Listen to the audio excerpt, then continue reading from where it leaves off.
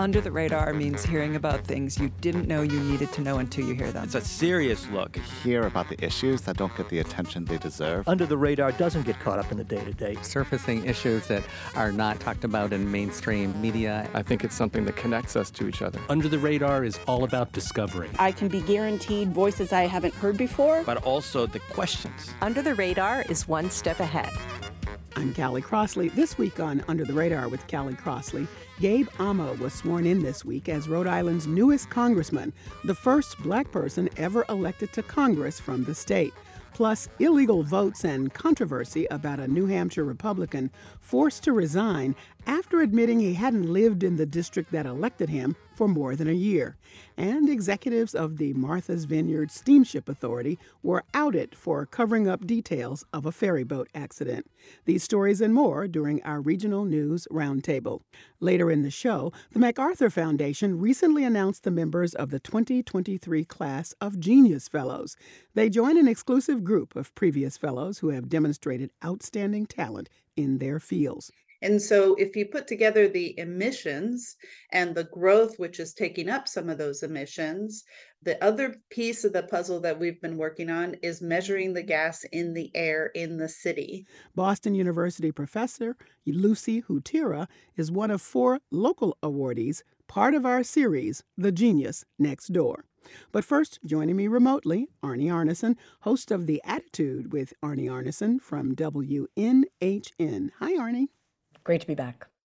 Also with me, Ted Nesi, politics and business editor and Target 12 investigative reporter for WPRI in Rhode Island. Thanks for joining us, Ted. Glad to be back, Callie. And Steve Junker, managing editor of news at CAI. Welcome, Steve. Hiya, Callie.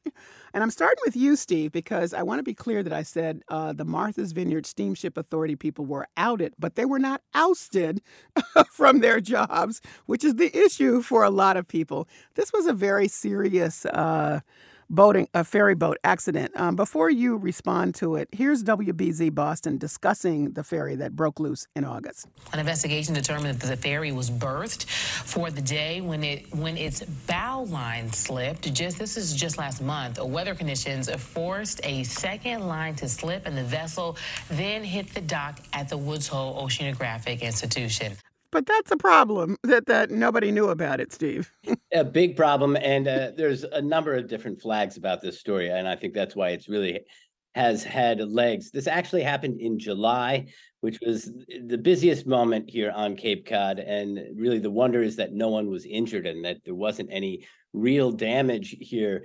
And what happened is that this is a big freight ferry we're talking about, and it was unattended at the dock, tied off the way it typically is between runs. And somehow it slipped its lines and drifted across the harbor in Woods Hole until it came to rest at a dock owned by one of the big scientific institutions here. And in the process, it was endangering the local channel, which is busy with boat traffic, especially in July, and that had to be shut down. And then even when this big freight ferry came to rest, blown against this other dock, and the ferry line employees realized what had happened, it was a puzzle for them to figure out what to do. And eventually they had to run around to this other dock with a ladder and lay it alongside the ship and climb up so they could get aboard to drive the ship back to where it belonged. So it's troubling that this happened, but then an investigation has come out that it turns out that for at least 2 or 3 days prior to the incident, other employees had noticed this boat being tied up improperly. They had sent emails about it, including a photograph of the way the lines were tied, and they'd had conversations, and yet somehow no proper remedy had ever been put in place. And the fact that this was after it happened, the Steamship Authority officials kind of deliberately seemed to downplay it, and they created a report about what happened and kind of buried it. And eventually one of our local papers got it through a Freedom of Information Act that the Steamship Authority fought, and the paper won, and they got this report. And it turns out that there was a lot more here.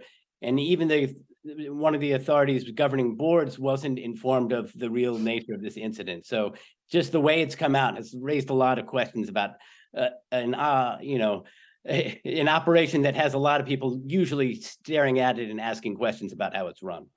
Yes, that was what I wanted to pick up because, Steve, this is, one more thing about how badly run the Steamship Authority is. I'm speaking as somebody who's on it enough, and just every time I get on it, I pray, please just let me get from A to B. But this is bad, and it doesn't seem that anybody ever has to pay the consequences. I think there are a lot of questions about the culture at that operation there, and the safety culture, and the fact that it operates kind of without supervision. It's an authority, which means that it's not directly answerable to anybody within the state. It operates sort of in this gray ground between being a public business or a private business, and it gets to set its own terms, its own rates. It gets to regulate its own competition. In fact, nobody else can run ferries to the islands without their say-so. So there are a lot of questions about the way this operation is run, and there's a sense that it's kind of clubby and not really long-term. There's not a lot of long-term thinking there about the impact on the region. So, Arnie and Ted, before you guys weigh in, let me just say this.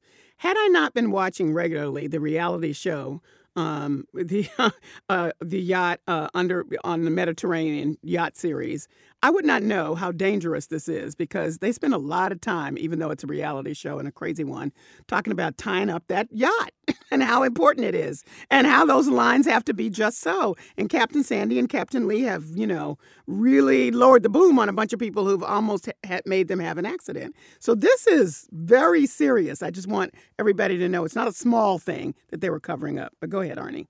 What's so serious is that they've known for days. They knew for days there was a problem here. I mean, if you're learning about how serious it is by watching a reality TV show, imagine the boys that actually do this for a living. I mean, I hate to break it to you, Callie, but they should have incredible awareness. And I'm going to lift a comment out of here, Steve, so please apologize, but this was a comment under the article. How does failure to inform the board of a serious situation, compounded by negligence, nurture the culture of openness? I thought that was just a brilliant comment. And I guess that's the question. How do they actually look people in the face and acknowledge what has happened and that somehow they want to be open and transparent? Excuse me, you need Freedom of Information Act requests to even get to this kind of information? This should have been disclosed immediately. Exactly. Name of the show, by the way, is Below Deck Mediterranean. Go ahead, Ted. I mean, I think you guys hit on apart from the danger of the actual accident potentially, the obliqueness of how the Steamship Authority, who's responsible for this, who do you hold accountable as voters, right? Because I was looking at their website preparing for the show. There's a 7-member advisory board known as the Port Council, but there's also the actual board of the authority, and the authority's board members are appointed by one resident each from Nantucket, Barnstable, Martha's Vineyard, Falmouth, and New Bedford. And it says on their website, the New Bedford person's term expired in 2017. Now, I don't know if that's just a bad website, but it just goes to I've seen this with all sorts of quasi-public agencies in Rhode Island and Massachusetts, where when you can't tell who's in charge and everyone can point at each other, you really often have a lack of accountability. And it sure seems like the Steamship Authority is really suffering from that. Yeah, I'm ready for somebody to lower the boom on them. Speaking of people who were secretive, and the secrets just came out, Arnie. So we have Democratic Representative Troy Murner, who's been living out of the district for more than a year, and that would mean he's also voting. This is illegal, and yet we've just recently found out about it. Well, he's not a Democratic representative. He's a Republican representative. Yes. But a Democratic representative said that he had told her that the leadership didn't want him to leave because they needed his vote because it was so close between the Republicans and Democrats. So let me just set this up for you, everyone. So we have 400 members in the New Hampshire legislature. I mean, this is insane. Each one of them is represented they represent about 3,300 people. So basically, I could actually meet the entire, group of folks that potentially elect him. So he's in a small rural district in the northern part of New Hampshire. He moved out of the district before he not only voted in Lancaster when he wasn't living in Lancaster, but not only was he voting in Lancaster, he was running as if he represented Lancaster to serve in the New Hampshire legislature. So he lied when he voted, he lied when he said that he was representing them, and then he served for literally an entire term where so many votes went down by one. Let me remind everyone of this. In addition to which, to make this even more toxic, we care about legislation election integrity. It turned out that the Attorney General was informed, I believe, sometime in March, okay, that there was a problem here. So March 22nd is when the Attorney General was informed that this guy did not live in the district. Now, we're not talking about going to Cucamonga. We're not talking about, millions of people. We're talking about 3,000 people that I could have walked up and introduced myself to. It took him till September 18th, the Republican appointed Attorney General, to officially give notice to the Speaker's office that, ooh, this guy doesn't live here. He probably voted illegally, and probably he shouldn't be sitting. So instead of physically removing him, they asked him to resign. How do you resign from a position you never really had? I'm just asking you. Wow. And it just turns out that everybody is complicit. The Attorney General is complicit. The Speaker is complicit. The Majority Leader is complicit. It was kind of like an open, dirty secret. And to wait months for the Attorney General to inform the Speaker until after the legislative session, when you realize it's literally a hair between Republicans and Democrats. In fact, right now, it's, I think, a 1-vote margin. And we're looking at 2 special elections happening probably around the same time as the Republican primary for president. So I just want everyone to know, the question then becomes, what about all those votes that he voted on that only passed by 1? Do we throw them all out? Do we re-vote for them again in the next fall? I mean, I just want, if this is about election integrity, a pox on you, especially the Attorney General. He is the person I'm the most disappointed in, because he knew for months and did niente. And you know why? Because they were playing a game with us, and they thought somehow we wouldn't notice. Well, now the outrage is enormous, and you have Republican former state senators and Democratic former state senators who are asking for an investigation of everybody. And I just want people to know, you need to trust the vote.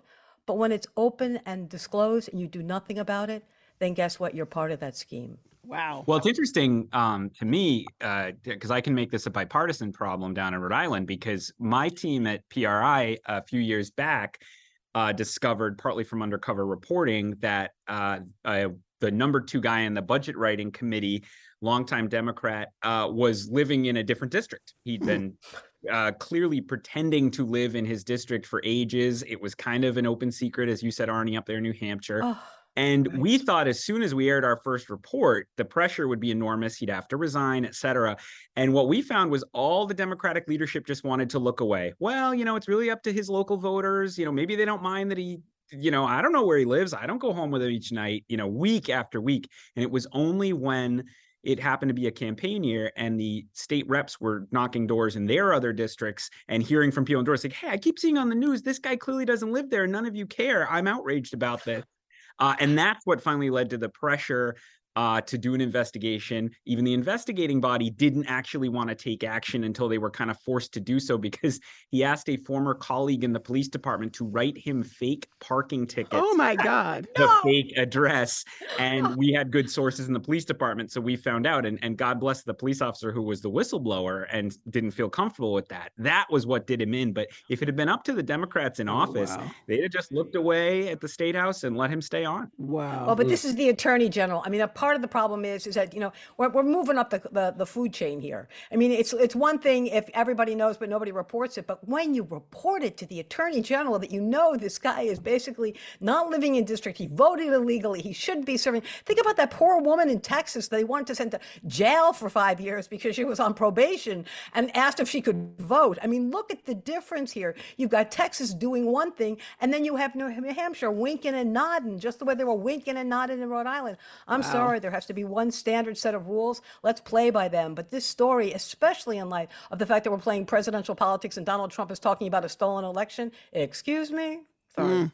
Steve. I'm thinking about the community that he represents and just how small that is. And it's hard to believe that someone felt that they could get away with that. Here on Cape Cod, someone would notice for sure if you moved out of the district. 3,300 people, and not just a functionary. This is your state rep. This is a high profile guy. If you're just tuning in, this is Under the Radar with Callie Crossley. I'm Callie Crossley, and here with me are Arnie Arnesen, host of The Attitude with Arnie Arnesen from WNHN, Ted Nesi, investigative reporter for WPRI in Rhode Island, and Steve Junker, managing editor of news for CAI on Cape Cod. We're discussing the latest news in the region you may have missed. All right, let's have some good news, at least. Ted, first Black person ever elected in Rhode Island, becoming the first Black congressman. Wow. Yeah, 200 plus years, obviously, of electing people to Congress. Never, it's been all white people. There was one woman in that group, but now Gabe Amo, he's 35 years old. He's worked for President Obama and Biden. He also worked for Governor Gina Raimondo, who of course now is U.S. Commerce Secretary. Got the political bug young as a Pawtucket boy growing up.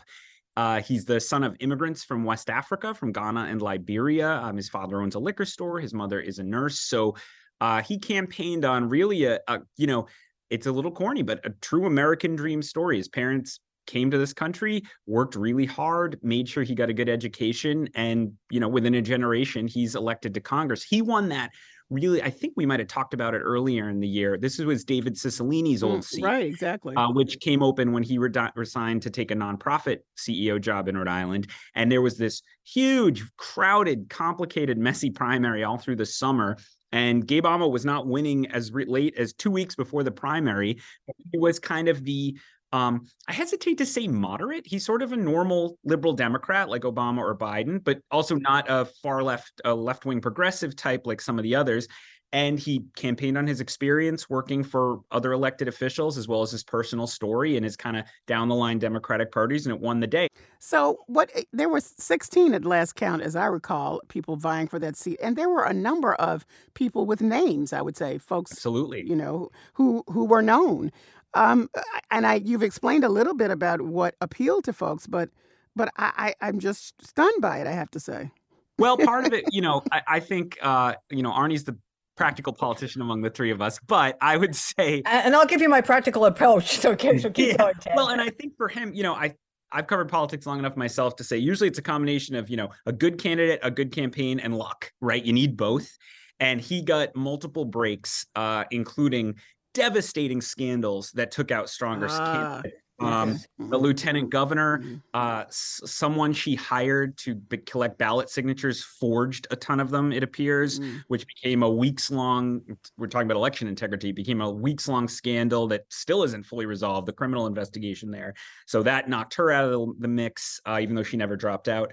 Another candidate, my station, actually, our team discovered this wealthy investor who'd never been in politics before had been told by Williams College he couldn't return because he made an inappropriate overture to a student when he was teaching there, when he was at Williams. And that became a scandal that kind of pushed him out of the way.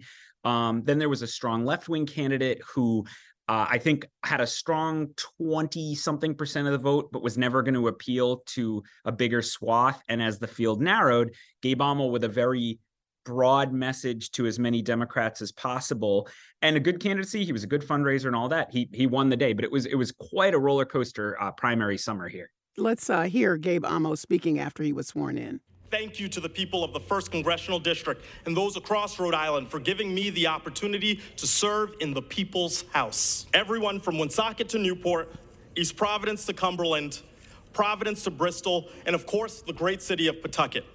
All right, Arnie, go ahead.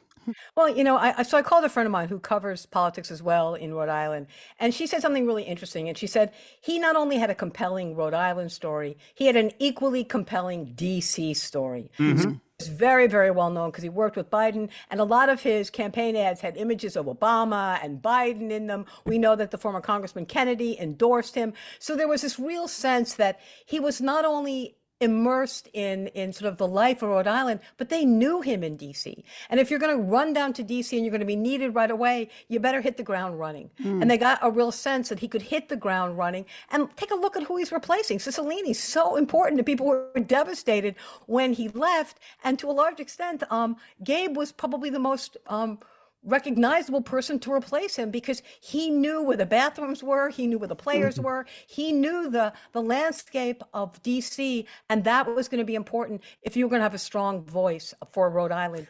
You know what, Steve? I was reminded when I learned his story of thinking about Tim Scott, who ostensibly on the other side had the same story. It's been around, he's done his work, and I'm an American dream story, and it just didn't work for him. It didn't work for him, but I think Gabe Amo, I love that his fascination with public service politics began so early and that he used his public, his political history to his advantage. He was not running away from it. And in the end, he was able to really create momentum out of that. And I think that sends such a good message to young people who look for models about how to make an impact in this country. And that last story we talked about where people are just disgusted by politicians, like this is the flip side. This is where people get involved early and they really have an opportunity to make a difference. And now he's appointed to the Foreign Affairs Committee. I mean, it's a great story. Well, and Callie, just one quick thing, as you were saying that, we went from the Myrna story to the Gabe story, which is really a wonderful story. I've always said that politics is the place where I practice hope. And when you see this kind of a win and you see this kind of a story, it isn't just a Rhode Island story. It is an American story. It's a story for America, and look what you can become. All right. Back to you, Ted, because I'm fascinated by the tweeting Attorney General. This guy, Peter Neronha. Apparently just whatever he's feeling, he expresses on, we really should call it X, it's formerly Twitter, but everybody gets my drift. He's got a lot to say, and a judge told him to shut up, and he keeps going. How's this possible? Yeah, Callie, and the funny thing here is, Peter Neronha did not have this kind of political profile. He was a U.S. attorney. He was very much seen as kind of a Boy Scout type, all about he's a prosecutor, law and order guy, very well respected. He's so well respected. He had faced no opponents in his first run for attorney general in the primary or the general election. And so, people sort of didn't even have a full sense of the guy. And then all of a sudden in the last year or so, I would say, he started to tweet things that weren't kind of anodyne. My office announced today a settlement in the case of blah, blah, blah, blah. He would give a quick opinion, and then he started to fight with the governor, who they do not like each other. And the governor doesn't really do that kind of thrust and parry, whereas Neronha has no problem with it. So he campaigned against the governor, trying to not give him a budget increase. Then he's popping off, as you just said, Callie, about a judge who he thinks is way too lenient in bench trials. Now that judge has called him into court December 5th, seemingly to explain his tweets. And it's interesting. I always, as a reporter, I don't want to be overly critical of an extremely transparent public official when we're always calling for transparency. But I know there's some folks who watch this and say, how much is too much? Do I need to know this much of your hour by hour thoughts on everything under the sun? It's interesting, but he's I wouldn't directly compare him to Trump just because he's not necessarily saying super out there things all the time, but he is very, very, very active on Twitter, or X or whatever we're calling it. And it's definitely got people talking. Here's a quote from him. Look, there's a lot of Twitter bullies out there. If you're talking about people who tell me to shut my mouth, if they are a political player, they should expect to get a response. There's no connection with what this judge asked me to do. Huh? Okay. Oh. Wow. You begin to realize that there is a seduction of social media. I mean, it's seductive. And as I'm listening to the story about the AG, I'm thinking, all the song that goes through my head, you're so vain. You probably think this song is about you. I mean, that's really how I feel. It's like all of a sudden he realized, oh, wow, look at the attention. And he likes it and he wants more of it. Well, Steve, I was trying to imagine Andrea, just our attorney general, just, going crazy on Twitter. Not going to happen. Not going to happen. And it's his right to tweet, as he points out here. But I think it does say something about him to voters, that he feels like his opinions and ideas about all sorts of topics, not just his job, deserve airing in public. And and I think it does conjure up that familiar sense of narcissism that raises a flag for many people. If you're just tuning in, this is Under the Radar with Callie Crossley. I'm Callie Crossley, and I'm here with Arnie Arnesen, Ted Nesi, and Steve Junker. We're talking about the news you should know across the region.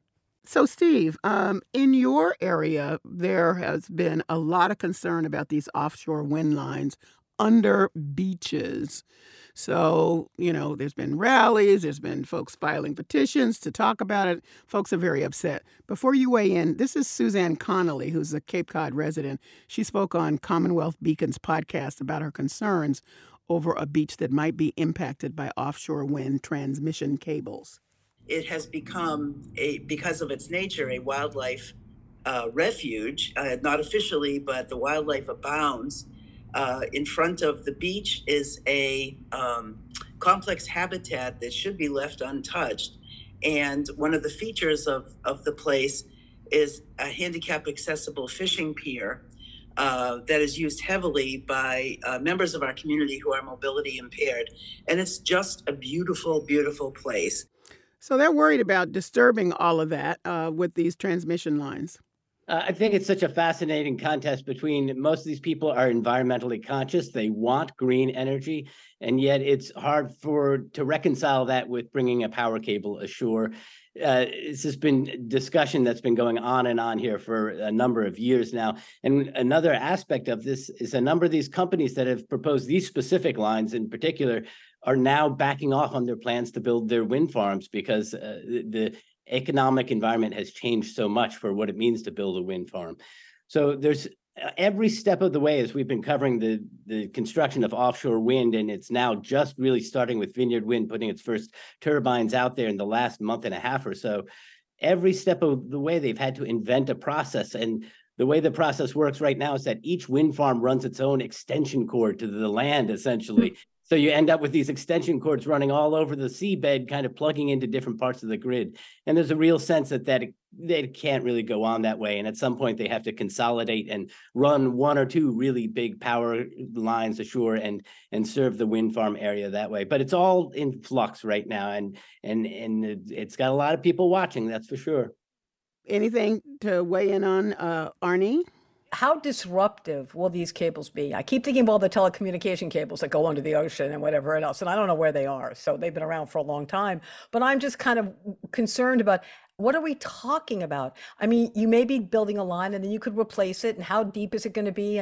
And again, change is hard. I get it. And I also think you're probably right that we probably need to figure out how to consolidate. And maybe this will be the way to force the consolidation you were suggesting, as opposed to having a bunch of different lines. But it does raise the question. We want a result, but we don't want to get to that result. And I'm sorry, but you have to grow up and do it. Just to jump in, I think that's spot on, Arnie. I mean, look at the housing crisis in Rhode Island and Massachusetts. Like, there is...